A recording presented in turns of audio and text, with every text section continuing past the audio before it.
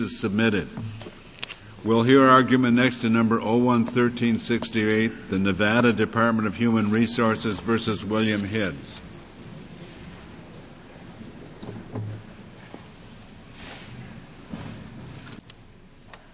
Mr. Taggart.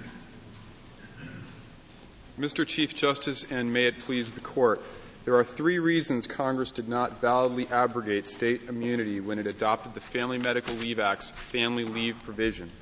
First, the FMLA is everyday economic legislation, a national labor standard, not anti-discrimination legislation.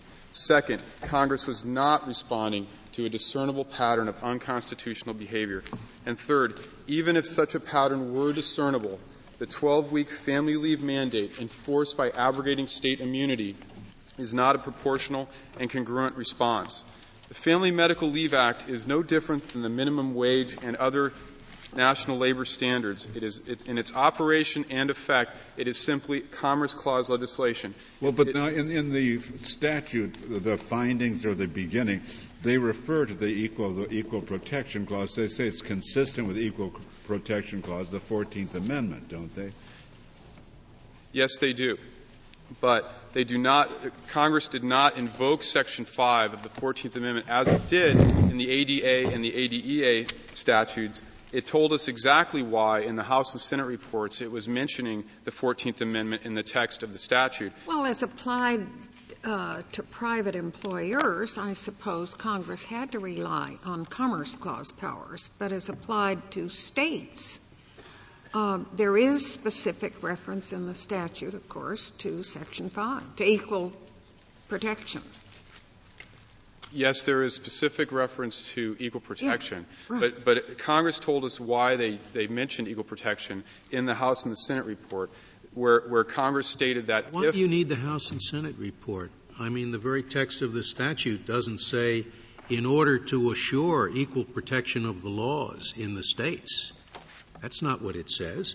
It says that what we're doing, what we're requiring, the leave that we're requiring, we are requiring in a manner that, consistent with the Equal Protection Clause, minimizes the potential for employment discrimination. I read that as saying what we're doing here is being done with an eye to being sure that it's in conformance with the Equal Protection Clause. That's quite different from saying that we're doing it in order to enforce the Equal Protection Clause, which is being violated by the states.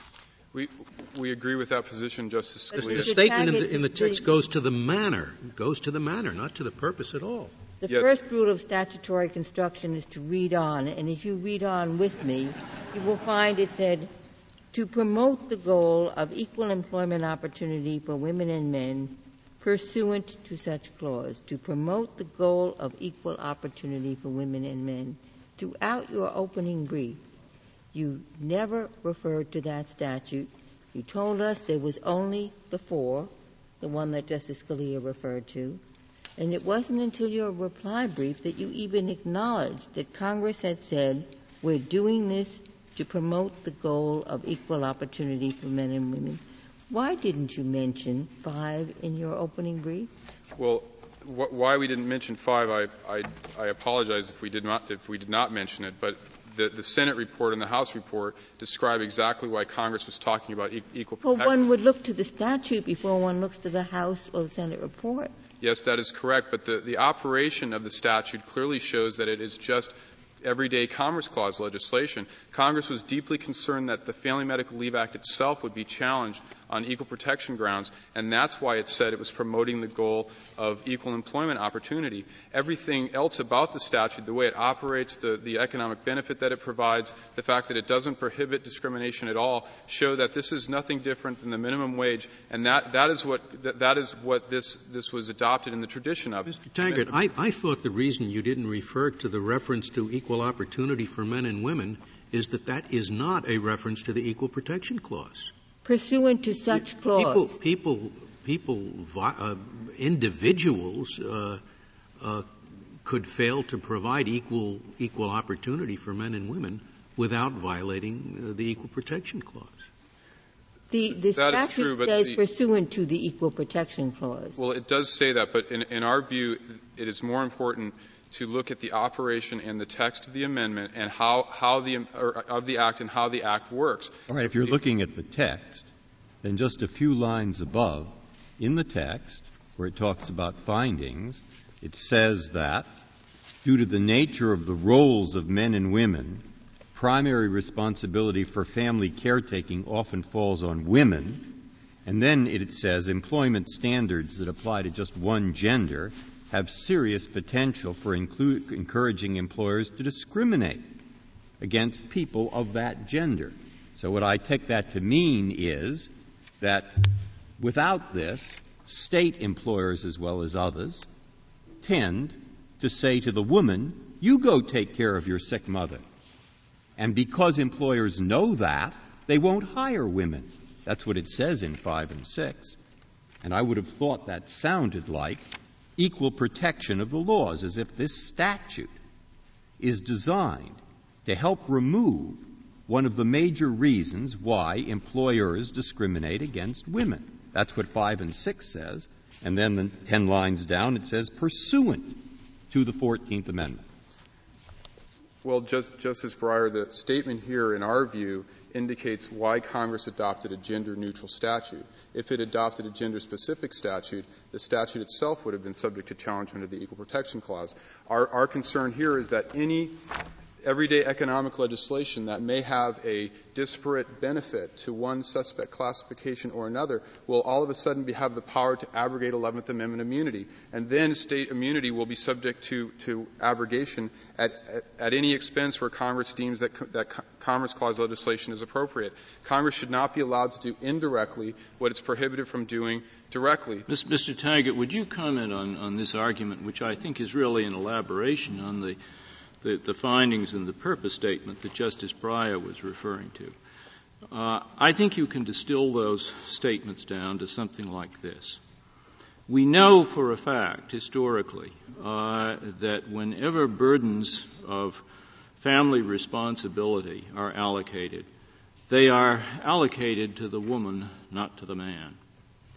If we do not have an employment standard that expressly says you have got to treat them exactly alike, the women will always get the short end, and that will be reflected in hiring decisions, among others. Secondly, in order to make this determination a practical one, we can't simply leave it that whatever you do for men, you should do for women, or vice versa. We've got to put some kind of a threshold there that will mean something. And so we've come up with a particular period, a particular number of weeks. That's the only way to make this work. I think that is the argument that is based, in effect, on these two sections. That doesn't sound to me like simply an end run, a phony Commerce Clause argument. Would you comment on that argument? Well, even if that were true, even if that effect occurred from the statute, the utter failure of the statute to satisfy this Court's City of Bernie test shows that it is purely economic legislation. There were absolutely no findings by Congress regarding state conduct or whether state conduct was unconstitutional, and it's difficult to discern from the record before this Court. Given the fact that we have accepted in prior cases the pervasiveness of the phenomenon that seems to be quite clearly reflected in the findings and purpose, is that necessary here to say, well, yeah, we've already said, the Supreme Court has already accepted its pervasiveness, but we've got to go the step further and say, well, yeah, that pervasiveness even goes to states. Isn't there a point at which the point has been made? Well, first of all, if that were true, then any law that Congress passes that has any arguable effect on discrimination based on gender would be sufficient for satisfying an abrogation of state immunity. Well, in 1993, what about the Fitzpatrick versus Bitzer decision, where the Court unanimously found Title VII was a valid abrogation of the 11th Amendment immunity, and there was no inquiry into the history of gender discrimination. It was just accepted. Do you think that that case would stand up under your analysis? Yes, it would. We would take the position that it would. There is — Because this is rather similar. Well, there is no requirement, and we are not urging the Court to adopt a requirement that Congress make findings. Congress simply helps the Court when it makes findings about whether there is unconstitutional state behavior that would justify a 12-week family leave benefit that's abrogated by state sovereign immunity. But Title VII is closely hewed to this Court's Section 1 jurisprudence, and there's every reason to believe that Title VII would stand up to the City of Bernie test. So the difference with this statute is that there is absolutely — Taggart, I thought that part of your argument was if the discrimination doesn't exist anymore in the state, even if it did at one time, then the provision would have to sunset. And as far as Title VII is concerned, many states, the vast majority of states, have their own Title VII laws. So at this point in time, I guess on your reasoning, Fitzpatrick and Bitzer would have to go. Well, we are not arguing that position, and in fact, in our view, Title VII is so closely hewed to this Court's Section 1 jurisprudence that there's every reason to believe that it would satisfy this Court's test. In this case, though, the question is, in 1993, was there a pattern and practice of state behavior that would justify a 12-week mandatory family leave benefit for all state employees that's enforced through abrogating state immunity? What and was the standard — in the time of Title VII, what was the pattern and practice that justified that result? Because when the original Title VII was passed, this Court had never declared any law that differentiated on the basis of gender unconstitutional. And when it was extended to public employees was in 72, this Court had just begun to address the issue. Yes, and yet the Court said Congress could do that in 72 with no special record of any kind. The record, to the extent it existed, was made for race, not sex. Well, we're not challenging Title VII in this case. We're challenging that in 1993 when the — But she's asking you to distinguish Title VII from this. We know you're not challenging it. Well, in what about our view, the fact that Title VII goes to discrimination on the basis of sex in general? And there was no doubt that states had engaged in that and were engaging in it at the time. You could have said it was general knowledge. But the statute we're construing here doesn't go to sex discrimination in general. It goes to a very particular type of sex discrimination, and that is in the granting of leave. And on that, at least I can't say as a matter of general knowledge that the states were in violation of provisions of leave. I have no idea what the state was. Certainly you need evidence to show that they were violating that particular aspect of equal protection. Well, in order to show a pattern in practice in 1993, it's this Court's Section 1 jurisprudence on violations of the Equal Protection Clause that governs. And Washington v. Davis, incorporated into the gender cases through State Administrators v. Feeney, is a test which requires purposeful and invidious discrimination. There's no showing that there was a pattern and practice of state managers in 1993 of using a gender stereotype when they granted leave. Well, wait. Because you accept, I take it, you accept the proposition that Congress has sufficiently shown, as far as anyone need do, that state employers discriminated in their hiring against women. You accept that. Is that right? That's because if that's not so, I guess goodbye to Title VII, a whole bunch of things. But do you accept that? Well, Title VII is, and the circuits have said this already, is that Title VII is so closely hewed to this Court's Section 1. No, I'm not asking you to distinguish Title VII. I'm asking you if, for purposes of this case, you accept the proposition that it is adequately shown that state employers, like a lot of other employers, did discriminate against women in hiring people in general. I'd like a yes answer or a no answer if I could. Well, a qualified yes if you're talking about 1972 when the amendments to Title VII. So at the time of this statute? Not at the time of this. Oh, okay. You do not accept the proposition that it is adequately shown that state employers discriminated against women when they passed this law? No, and even if there was no, then I don't see the distinction with Title VII. It's goodbye if I accept that argument, I think. It's just that it was earlier? No, it's that Title — it's unclear whether Title VII even prohibits things that this Court's Section 1 jurisprudence wouldn't also prohibit.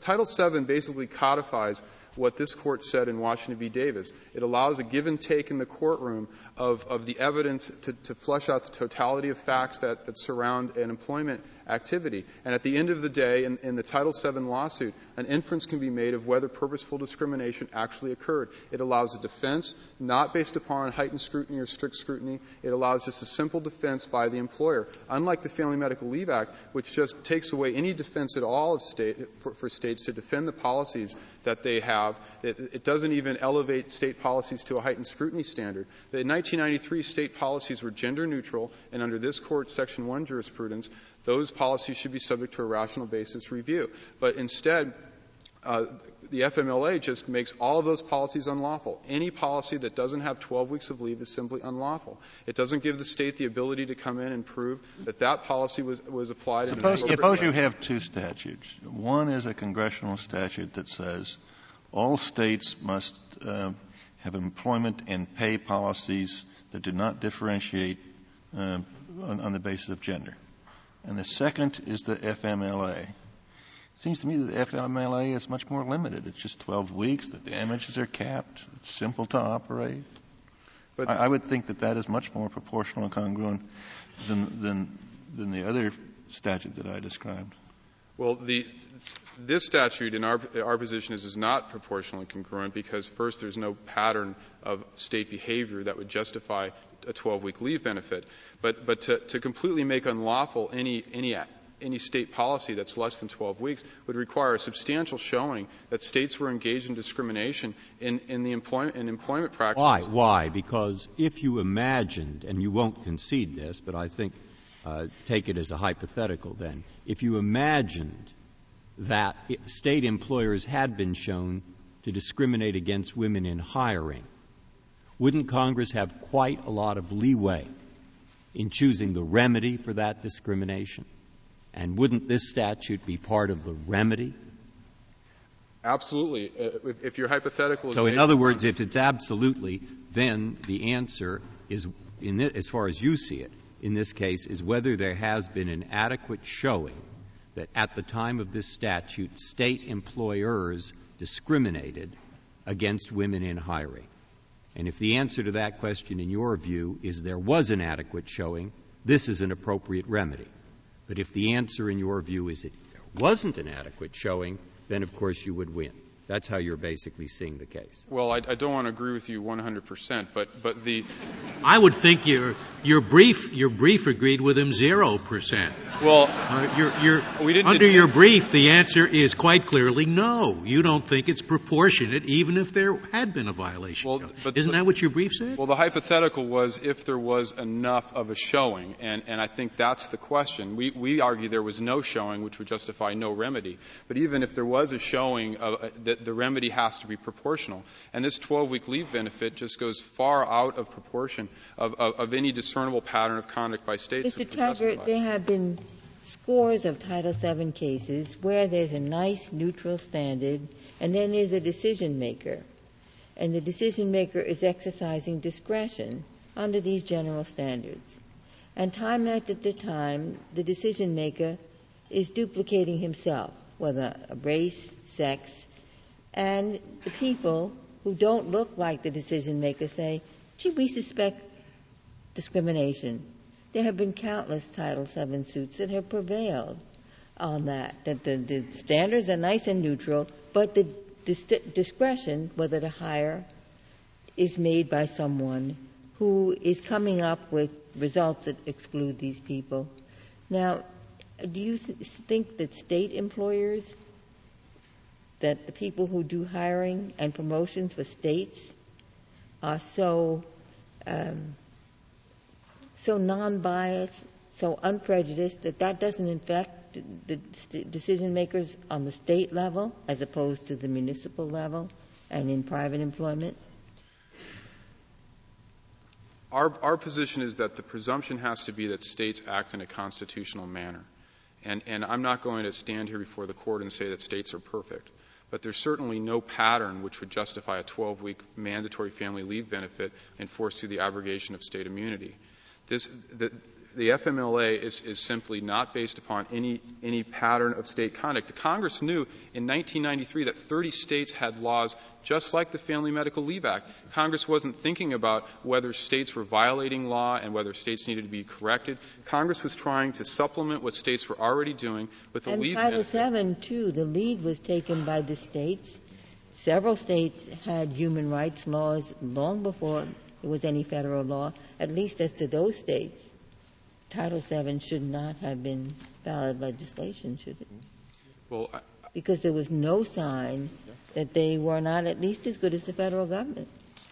Well, Title VII is, in our view, a law that's clearly anti-discriminatory. It wasn't adopted for Commerce Clause purposes, and in our view, the Family Medical Leave Act is just a round peg being forced into a square hole. It wasn't adopted with the idea of acting like anti-discrimination legislation. It, in fact, would completely allow for discrimination. And that wouldn't be prohibited by the law at all. Okay, if they had passed this statute without the 12 weeks in it, and the statute had simply said, on family leave decisions, the decisions have got to be the same. The standard for making them has got to be the same, whether the employee is a man or a woman. Would that be constitutional?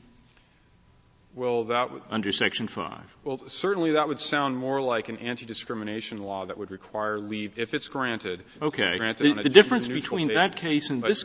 I'm sorry, I didn't mean to interrupt you. I'm sorry, Your Honor. I was trying to get in another question before Justice Scalia did. The difference between the case I just put to you and the case that we've got here is 12 weeks. And I suggested that one reason for the 12 weeks is a decision on the part of Congress that if we don't put some period of time, some threshold period of time, our non-discrimination standard isn't going to be worth anything. For example, just outside this case, the states could say, okay, we're going to give a 1-week maternity leave, men or women. Obviously, that isn't going to accomplish anything. So Congress says we've got to have some kind of a threshold in order to make this requirement of neutrality really work. Why is that not a reasonable way to get to the point, which I think we both agree would be a perfectly lawful exercise of power under Section 5? Well, first on the latter part, a prohibition or a requirement for gender-neutral leave would, or for if leave is allowed, it must be allowed on a gender-neutral basis. I would still argue that would require some predicate of a pattern of unconstitutional Okay, behavior. we'll take that as a given. You don't concede that. But on the 12 weeks point, this Court would have to assume without any indication from Congress that that's why it used 12 weeks, because that is not why it used 12 weeks. How many states are covered by the Act? Well, at the time the Act was adopted, 30 states had family leave How many laws. are covered by the Act? How many states do the Act? Every state is covered by the Act. 50 of them. How many private employers are covered by the Act? Every private employer. Yeah, like how many do you think that is? Hundreds of thousands? Yes. Yes. And the 6 weeks was adopted with the 50 states in mind, is the argument that's being propounded. It's clear that the 6 weeks was designed for the 50 states, never mind the hundreds of thousands of private employers. Does that seem plausible? No. And Doesn't it seem plausible, however, that the period of time was designed in view of the pervasive history of discrimination in and out of government, and that it is just as applicable when it is applied to the government, just as reasonable or unreasonable, however you come out, as it is when it's applied to private industry? Isn't that a fair argument? No, because it's not so simple as to draw the conclusions about the society in general directly to states and impute states with unconstitutional behavior without presuming first that states act in a constitutional way. No, I recognize that you're not conceding the point that a predicate for applying it to the states, even a non-6 weeks anti-discrimination, has been shown. But if we assume that point is passed, then is the argument, is the appropriateness of the means somehow categorically different for states from the appropriateness of the means with respect to private employment? Well, it's our view that the two questions can't be split, that the state conduct is so critical that the answer cannot be derived from saying that if there's this conduct in general, then 12 weeks fits both state and non-state actors. The 12-week benefit was not designed at all by Congress to target unconstitutional conduct. It was designed to give children 12 weeks of child development time with their parents when they're born. Insofar as the statute applied to private employers, could it possibly have been directed at unconstitutional conduct? That may be possible. But any question is whether it's directed at discriminatory. If it's private discrimination, it's not constitutional. If it's state discrimination, it is a constitutional question. Isn't the question whether it's directed at discriminatory conduct? Isn't that the basic question? Well, or do you concede it is directed at discriminatory conduct? No, we do not concede that it's directed at discriminatory conduct. But if it were directed at discriminatory conduct, that would embrace both the states and the private employers, wouldn't it? Well, we do not concede that point because Congress did not have any predicate on which to base the direction of this onto the states, and I'd like to reserve the remainder of my time for rebuttal, please. Very well, Mr. Taggart. Ms. Pillard.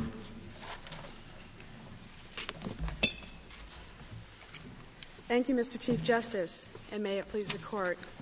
The Family Medical Leave Act is an appropriate response to enduring problems of state sex discrimination, bias against women in hiring and promotion, because employers assume that women are more likely than men to leave their jobs to go take care of their family members, and bias against men in the dispensing of family leave. Congress gathered ample recent evidence of these mutually reinforcing problems, and Congress also built on a known foundation of state laws and decisions fostering different roles for men and women in work and family. Those different roles and beliefs about them persist. Offering a threshold amount of leave to men and women alike is responsive to the problems.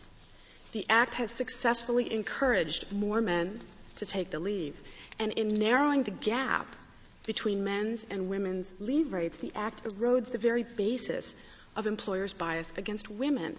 If you will, it makes men and women equally unattractive. The Act also responds to discrimination against men in the dispensing of leave. A bare prohibition against discrimination doesn't do that. And in fact, the bare prohibition against discrimination in the dispensing of leave had been in place. That's Title VII.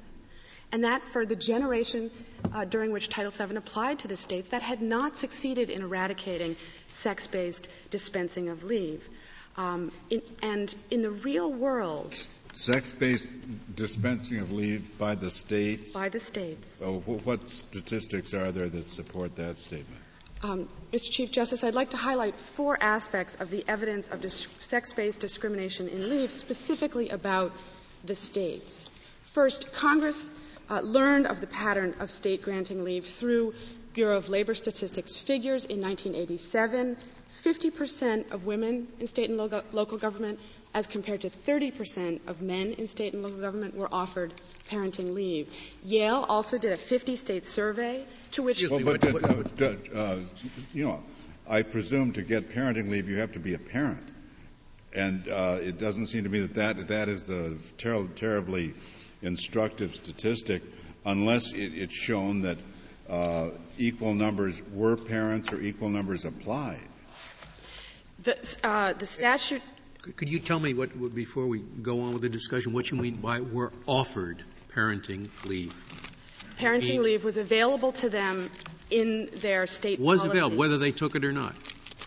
Whether they took it or not. This is not rates of people taking. This is rates of people who had it available who had the to them, opportunity to take it. Should they choose, yes. And the Bureau of Labor Statistics is very clear on that. How could that be? The state's laws were written in such a way that...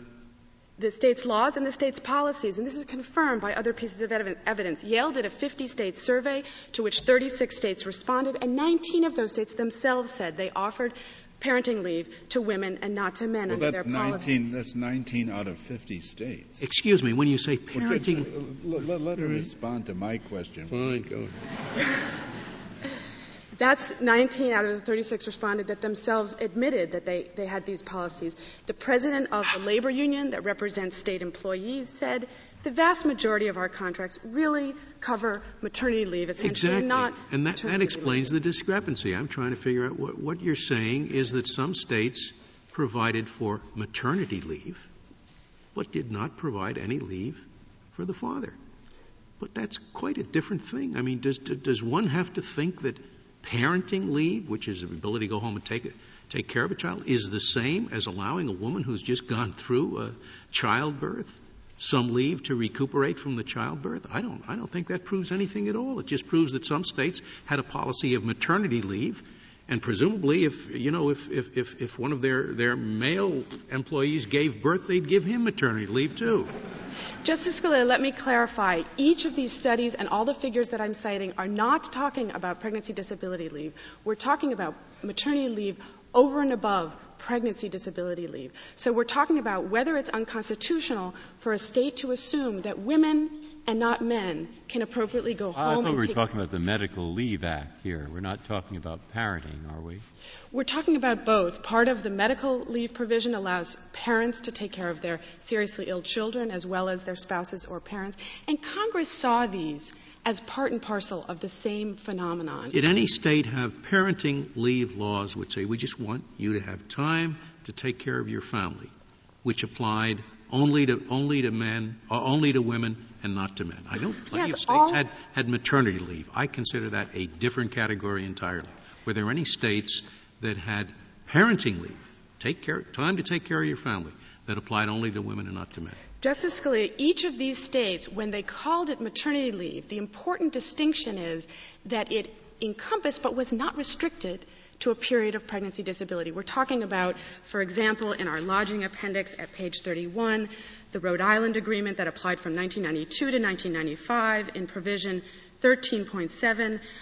Maternity leave is available for up to a year without regard to pregnancy disability. Another example at page 47, 48 of our lodging, maternity leaves not to exceed 6 months but may be extended, and paternity leaves are available for 3 months. So a woman can take a maternity leave up to a year without a showing of maternity disability, and a man can take 3 months. And on page 40 of the lodging, again, the Pennsylvania agreement says that women can take a period of 6 months, and it may be extended for 6 months. No provision for a man who is so inclined and who wishes to do so to go take care of his infant child.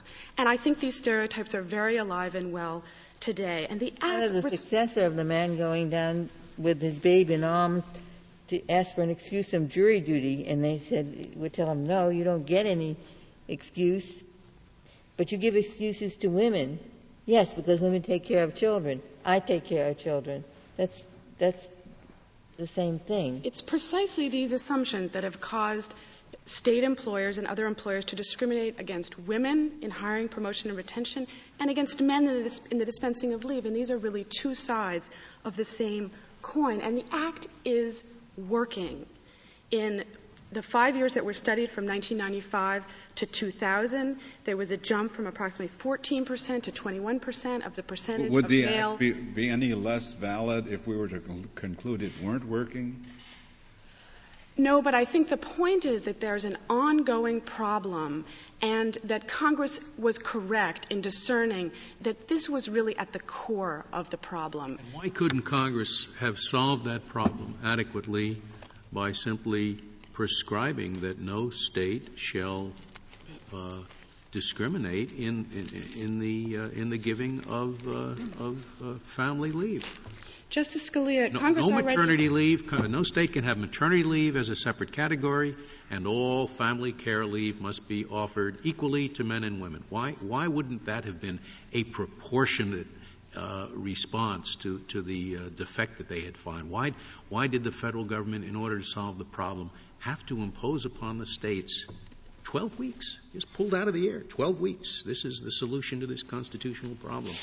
Justice Scalia, that prohibition was already in place from 1972.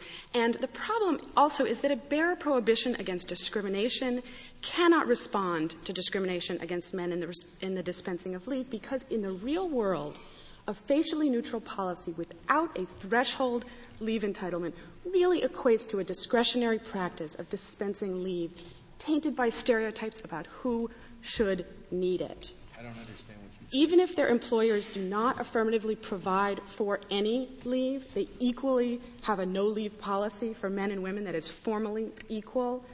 In the real world, some workers ask for leave, and some do get family leave. But by leaving it up to supervisor discretion, we open the door to discrimination. Well, is it supervisor discretion? The supervisor cannot discriminate on the basis of sex. I think what you're saying is that without this 12-week period, many men just wouldn't take the leave. That's probably right. But then many men wouldn't necessarily take the 12-week leave either if it's available. Many men would be deterred if they didn't have an affirmative right to take the leave by the assumption that their employers would not grant them the leave if they requested it, by the assumption that they would be retaliated against in their employment process if they took it, because it is still much more unacceptable for men to take family leave than for women. Let me ask this question about the operation of this law in light of our recent cases on the 11th Amendment. Is it your understanding that because of the exercise of the Commerce Clause power that the states are bound by this law to grant the leave? That's right, Justice Kennedy. So all we're talking, and do you think that state attorney generals, probably Mr. Taggart would be the better one to ask the question, would tell their governors and their officials, you are bound by law to grant the family, to follow the Family Medical Leave Act? So the question is why damages? Once Congress has found a problem, a serious problem of unconstitutional discrimination that we assert exists here, the standard remedy to enforce rights in the employment context is make whole monetary relief, the centerpiece of which is lost wages. Title VII uses damages, the Equal Pay Act uses damages, and here in the Family Medical Leave Act, these are limited damages. Congress took great care to ensure that they wouldn't overburden the states. But it seems to me if there's a big problem, you can have an ex parte Young suit, or if the government the United States is concerned about this, the government of the United States can intervene. And why isn't that wholly adequate? Congress determines to enforce this law. Congress considered very carefully that damages were needed and limited the damages. They're just enough to spur enforcement and not burden employers, including the states. You need money damages to make sure cases get the attention of higher-ups in state government as well as in private industry. States at the highest levels may be fully responsive, but the application of stereotypes is typically at the lower level of the supervisor with hiring, promotion, and assignment discretion. The line supervisor in the state university, in the state hospital, in the state troopers, in the state human services agencies, like where Mr. Hibbs worked. And without the clear commitment by Congress that a threshold of family leave is going to be made available, not on an ad hoc basis, not according to supervisor decisions about who really needs the leave, but because federal law requires it as a remedy for past discrimination, only then will that message really reach the line supervisors who are making these decisions. So I would emphasize that the Act is working, the damages are limited, and the problems at which it aims are clearly unconstitutional. And petitioners are just wrong that there was no evidence in the legislative record. Congress clearly identified the problems of the states as on a par with the problems of other sectors. Congress was well aware of the body of recent judicial decisions finding state sex discrimination in employment.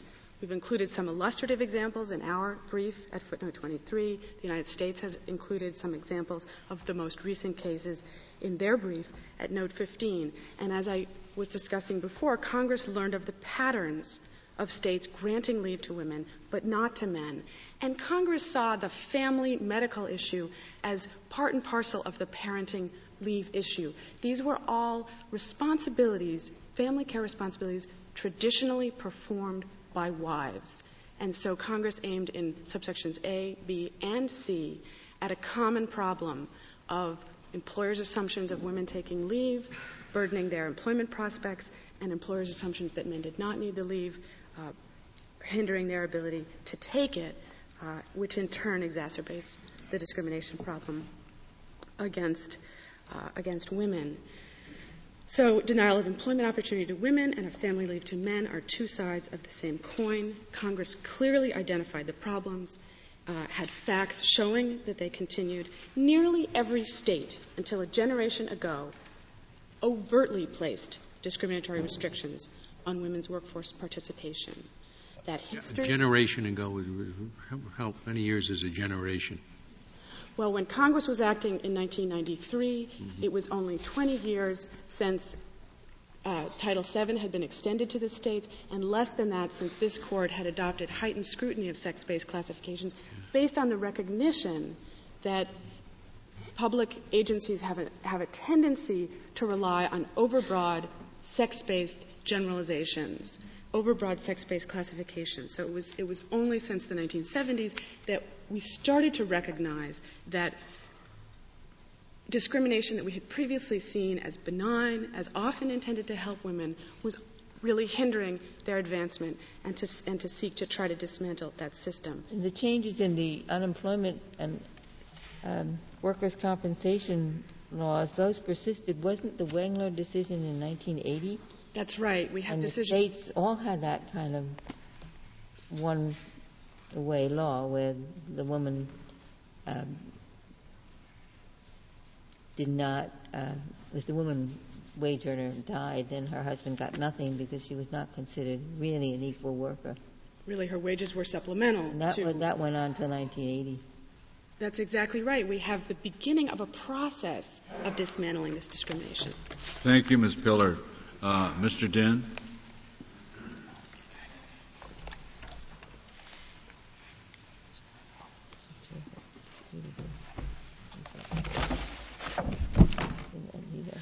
Thank you, Mr. Chief Justice, and may it please the Court. The Family and Medical Leave Act is just one part of a broader statutory scheme to eliminate sex-based employment discrimination in the hiring, retention, promotion, and granting of leave benefits for both men and women. And that's the key point to emphasize here. Congress was acting not simply to remedy discrimination in leave-granting policies, but more fundamentally, Congress sought to remedy and prevent sex-based employment discrimination based on impermissible presumptions about the role of women in the home and the role of men in the office. In our cases, is there any difference between Congress's prohibiting something under its Section 5 power and creating a substantive entitlement under that power? I have not seen a distinction in the cases, in the Section 5 cases of this Court. They are few and far in between, as you can appreciate. But the distinction is not readily made. One can characterize the entitlement here as simply a prohibition on discrimination for men and women who take leave. It is simply an entitlement to come back to your job. Well, it's a 12-week period. You get 12 weeks. And if we approve this, we are establishing the proposition that in order to eliminate, to enforce any of the provisions of the 14th Amendment, but in particular equal protection, the government may establish whatever substantive requirements might further equal protection.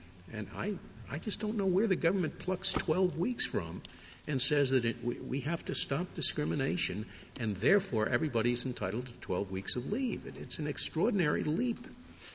Your Honor, I disagree that there is no limiting principle here, and the limiting principle is precisely provided by this Court's jurisprudence in congruence and proportionality. That's precisely the limiting principle as to what is the constitutional violation that Congress seeks to redress and whether or not the remedy is congruent and proportional. The constitutional violation here that Congress seeks to redress or to prevent is employment-based discrimination based upon presumptions about leave-taking habits of men and women. And was that the big fight in the statute? Is that what was really going on when this 12-week? I mean, I was around at the time, and I remember the big discussion was whether there ought to be a federal law that requires all employers, not states in particular, but all employers, to give all workers 12 weeks of family leave if they wanted. That was what all the discussion was.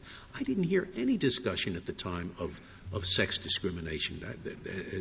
And you present it to us as though this was the motivating factor of the legislation.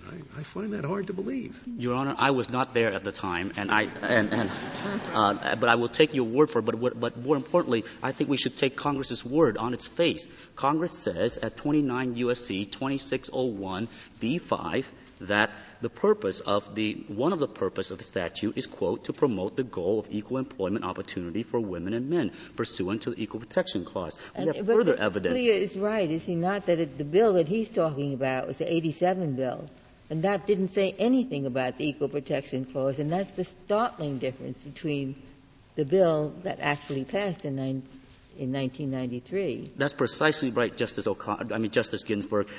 Justice Scalia was talking about S-249, the 1987 bill. The first time that the Section 5 promotion goal that entered into the statute was in the next iteration, H.R. 925 in the House in 1987. And concurrent with the insertion of the promotion of equal opportunity, Congress also included the provision for family leave, for care of parent illnesses as opposed to simply children illnesses. And so there is some concurrency with respect to Congress's reliance on, for the first time, Section 5 authority and the grant of family leave. And that's consistent with the legislative record that was before Congress. Congress was facing a situation where it was finding more two-worker families entering in the workforce and increased demand for family care in the workforce. And it said that based upon the evidence, as Justice Souter had summarized, that when push came to shove, women would be expected to take leave to take care of the family.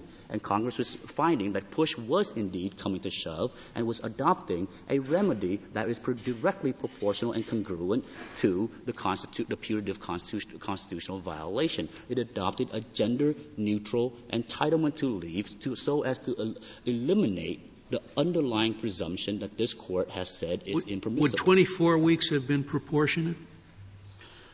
Your Honor, that would be a more difficult case. I do not think 6 weeks. Would 6 weeks be proportionate?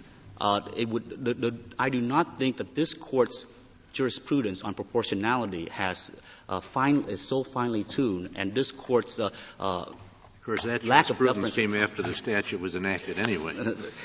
And I do not think that this Court's evaluation of congressional enactments under Section 5, the unique remedial powers of Congress under Section 5, would turn on whether it's 10 weeks or 12 weeks or 13 weeks. Of course, if it is more and an increase, then it would be less proportional. If it's less, then I agree with that it shouldn't turn on the length.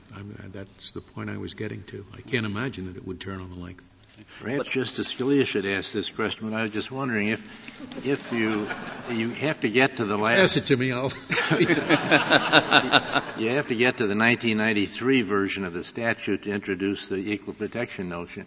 And it's interesting to me that precisely the same remedy was provided after the equal protection became an ingredient of the problem as was provided before the equal protection rationale was introduced. You mean the same remedy? You mean the number of the same 12-week period? Wasn't that true? Not exactly, Your Honor. The first time that the family leave was introduced and the first time the Section 5 authority was invoked was in H.R. 925, and there were differing leave entitlements for different provisions. I believe there was one that for Section D for the personal disability there was 24 weeks. Some was at 6 weeks. It turns out that when Congress passed this statute, prior version of which was 1990, 1991, and this version in 1993, it pretty much reached the equilibrium of 12 weeks. This is the normal give and take of the legislative process, and nowhere in this Court's jurisprudence. And this was a statute that was repeatedly vetoed, as I remember, the bill by the President Bush. And the basis for the veto had nothing to do with discrimination, did it? It really was based on the length of the provision. No, Your Honor, you are right. I have reviewed the veto statements. They concern the imposition that these types of policies would have on small businesses and the economy of the United States rather than on the discrimination provisions at issue. But it's clear that Congress, in passing the statute, was relying on the discriminatory effect that these types of leave policies would have on women. And I think the crux of this case, if I may, turns exactly, Justice O'Connor, on your comparison with the evidence that was before Congress when it enacted Title VII, when it extended that, when it included that into the gender. As you may recall, this Court, and I believe in Price Waterhouse v. Hopkins, recounted the legislative history of how gender entered into Title VII, and it was entered there as the legislative equivalent of a poison pill in order to attempt to kill Title VII. And so not much evidence was put into the record regarding gender discrimination, and yet, as you noted in 1976 in Fitzpatrick v. Bitzer, this Court assumed that that was adequate in order to invoke Section 5 authority. Do you want us to say that before the Family Medical Leave Act was enacted, there was a discernible pattern of intentional and purposeful discrimination by the states in violation of the Equal Protection Clause with reference to the granting of leave? There was evidence with respect to the granting of leave of such discrimination in the record before Congress.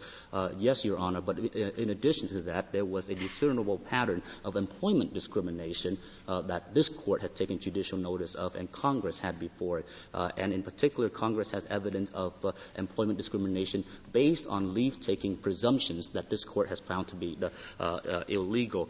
I guess you're thinking under this Court's cases, which we accept as a given, Congress would have more leeway to create a remedy for the general discrimination than it might have if the discrimination that if the leave discrimination were at issue. It goes into both the You think there's enough for both, but the remedial power is greater. Is that right? There's no question that under Kimmel, the Court has said that difficult and intractable problems often require more powerful remedies, and that would certainly be how the Court would evaluate congruence and proportionality. It's hard for me to see there's a discernible pattern of intentional and purposeful discrimination when, in the legislative history of this Act, the states were cited as being in the forefront of enlightened policies. That's what the record shows. And you're up here arguing just the opposite. Your Honor, some states were in the vanguard, some states were laggards in the granting of leave policy. But the latter was not mentioned. Yes, it was, Your Honor. I would refer Your Honor to the United States brief at pages 36 to 40, and also the brief of the petition at pages 29 through 30, which recounts some of this evidence. The key here, but nevertheless, the statement in the record that you noted was about states' leave policies, whether or not they had leave policies at all. We know 30 states had leave policy. The position of the United States rests upon not whether states had leave policy, but the character of such leave policy. Mr. Dinh, would it violate this statute for a state to provide the 12-week family leave to men and women both, but also to continue a policy of 6-week maternity leave? Would that violate the statute? In addition to the 12-week, Your Honor? In addition to the 12 weeks. If the 6 weeks, if I can characterize the 6 weeks not as maternity leave, but as pregnancy disability leave. Oh, it's pregnancy disability leave. Well, this is actually a matter of What's in the name? Right. No, it is not a matter of substance, not a form alone, because pregnancy disability medically and in insurance terms. No necessity to prove disability. Just if you have a child, you're entitled to 6 weeks off. You don't have to prove that you can't walk or anything else. Just if you have a child, you have 6 weeks off. Would that violate this Act? If the grant of the additional 6 weeks is on a sex-based basis. Well, it is. It's maternity. I mean, if that is the case, then that may very well violate Title VII. It would not violate this. Would it violate the Equal Protection Clause? Yes, it may very well violate the Equal Protection Clause if it is above and beyond the pregnancy disability leave that this Court has recognized can be accommodated unconstitutionally. I haven't solved the problem unless your answer is categorically yes, it would violate it, because then the discrepancy, the 30% versus 80% that you were talking about, would continue. The key here, Justice Scalia, is that after the period that is recognized as pregnancy disability and therefore constitutional under the DODIC, beyond that, parental leave, infant care leave, is simply parental leave, and there's no difference whether the mother or the father takes care of the child. Indeed, the law would not countenance such a difference because that would be relying on the very presumptions that the law condemns. And so the key here is that if there is an additional grant of leave to either sex beyond the period of pregnancy disability, that would constitute a violation of Title VII. It would not constitute a violation of the FMLA. The reason for that is very simple. The FMLA was enacted as part of the overall anti-discrimination scheme. It supplements and does not supplant Title VII. It paints a little bit more broadly than Title VII in the sense that it grants affirmative leave rights, but in one important respect, it paints very much more narrowly, as your question to my colleague, Mr. Taggart, had indicated, Justice Kennedy. That is because it is very narrowly tailored to the particular problem that Congress was facing, which is the problem of employment discrimination based on leave-taking propensities. And so in that sense, it is perfectly congruent to the constitutional problem that Congress was addressing. Congress could not very well have addressed the problem of gender-based differentials and the presumptions in law and in practice that arise from those differentials by granting additional leave rights only to women or granting leave rights only to men that would perpetuate the discrimination and the presumptions rather than eliminate it root and branch. The key to the money damages is the same key as it is in our general anti-discrimination statutes. That should not be surprising. Title VII has the same type of damage remedies, and the reason for that is that his discrimination, whether it be for race or for gender, is pervasive and pernicious and historically recognized by this Court. And so Congress has made a judgment that it needs as many hands on deck as possible in order to enforce the effort to eradicate discrimination, and money damages is part of the normal remedy in order to ensure that plaintiffs are made whole and state actors are deterred from acting unconstitutionally or, in this case, in violation of the Section 5 legislation that is at issue here. The fact that, if I may return to the point that the fact that it should not be surprising that this Court assume in Fitzpatrick v. Bitzer that Congress had authority under Section 5 to include gender discrimination in Title VII, because in the same year was the year that the Court for the first time extended heightened scrutiny in Craig v. Boren to... Thank you, Mr. Dent. Mr. Taggart, you have 4 minutes remaining. First, it's important to distinguish that paternity leave and leave for childbirth and when a child is adopted is not the question that was presented to this Court today. The question presented to this Court is family leave, and there's certainly no record of family leave differentials as has been argued with respect to parenting leave. And second, it is not possible under any jurisprudence of this Court to simply presume that state managers discriminate based upon some stereotype. Title VII doesn't do that. The Equal Protection Clause, this Court's Section 1 jurisprudence that interprets the Equal Protection Clause doesn't do that. The heightened scrutiny test does not do that. It does not allow someone to simply presume that state managers are using some outdated stereotype in making their decisions. The third point I want to make is that it's our position that one who reads the text in the history of the Family Medical Leave Act would hardly recognize the statute that's been described here today. This was simply everyday economic legislation, and upholding the FMLA would simply tear Section 5 from any remedial moorings by allowing a general legislative power of Congress to grant economic benefits so long as there is some incidental benefit to some suspect class. You mean upholding money damages under the FMLA? Because I take it you concede, or don't you, that Nevada is bound to follow this law?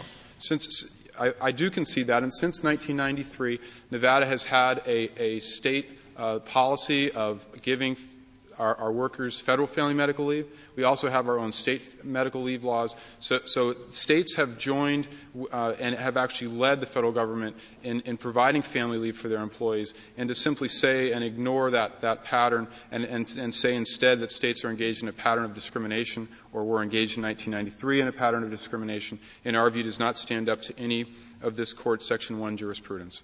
Thank you, Your Honor. Thank you, Mr. Taggart. The case is submitted. The Honorable Court is adjourned till Tuesday, the 21st of January at 10 o'clock.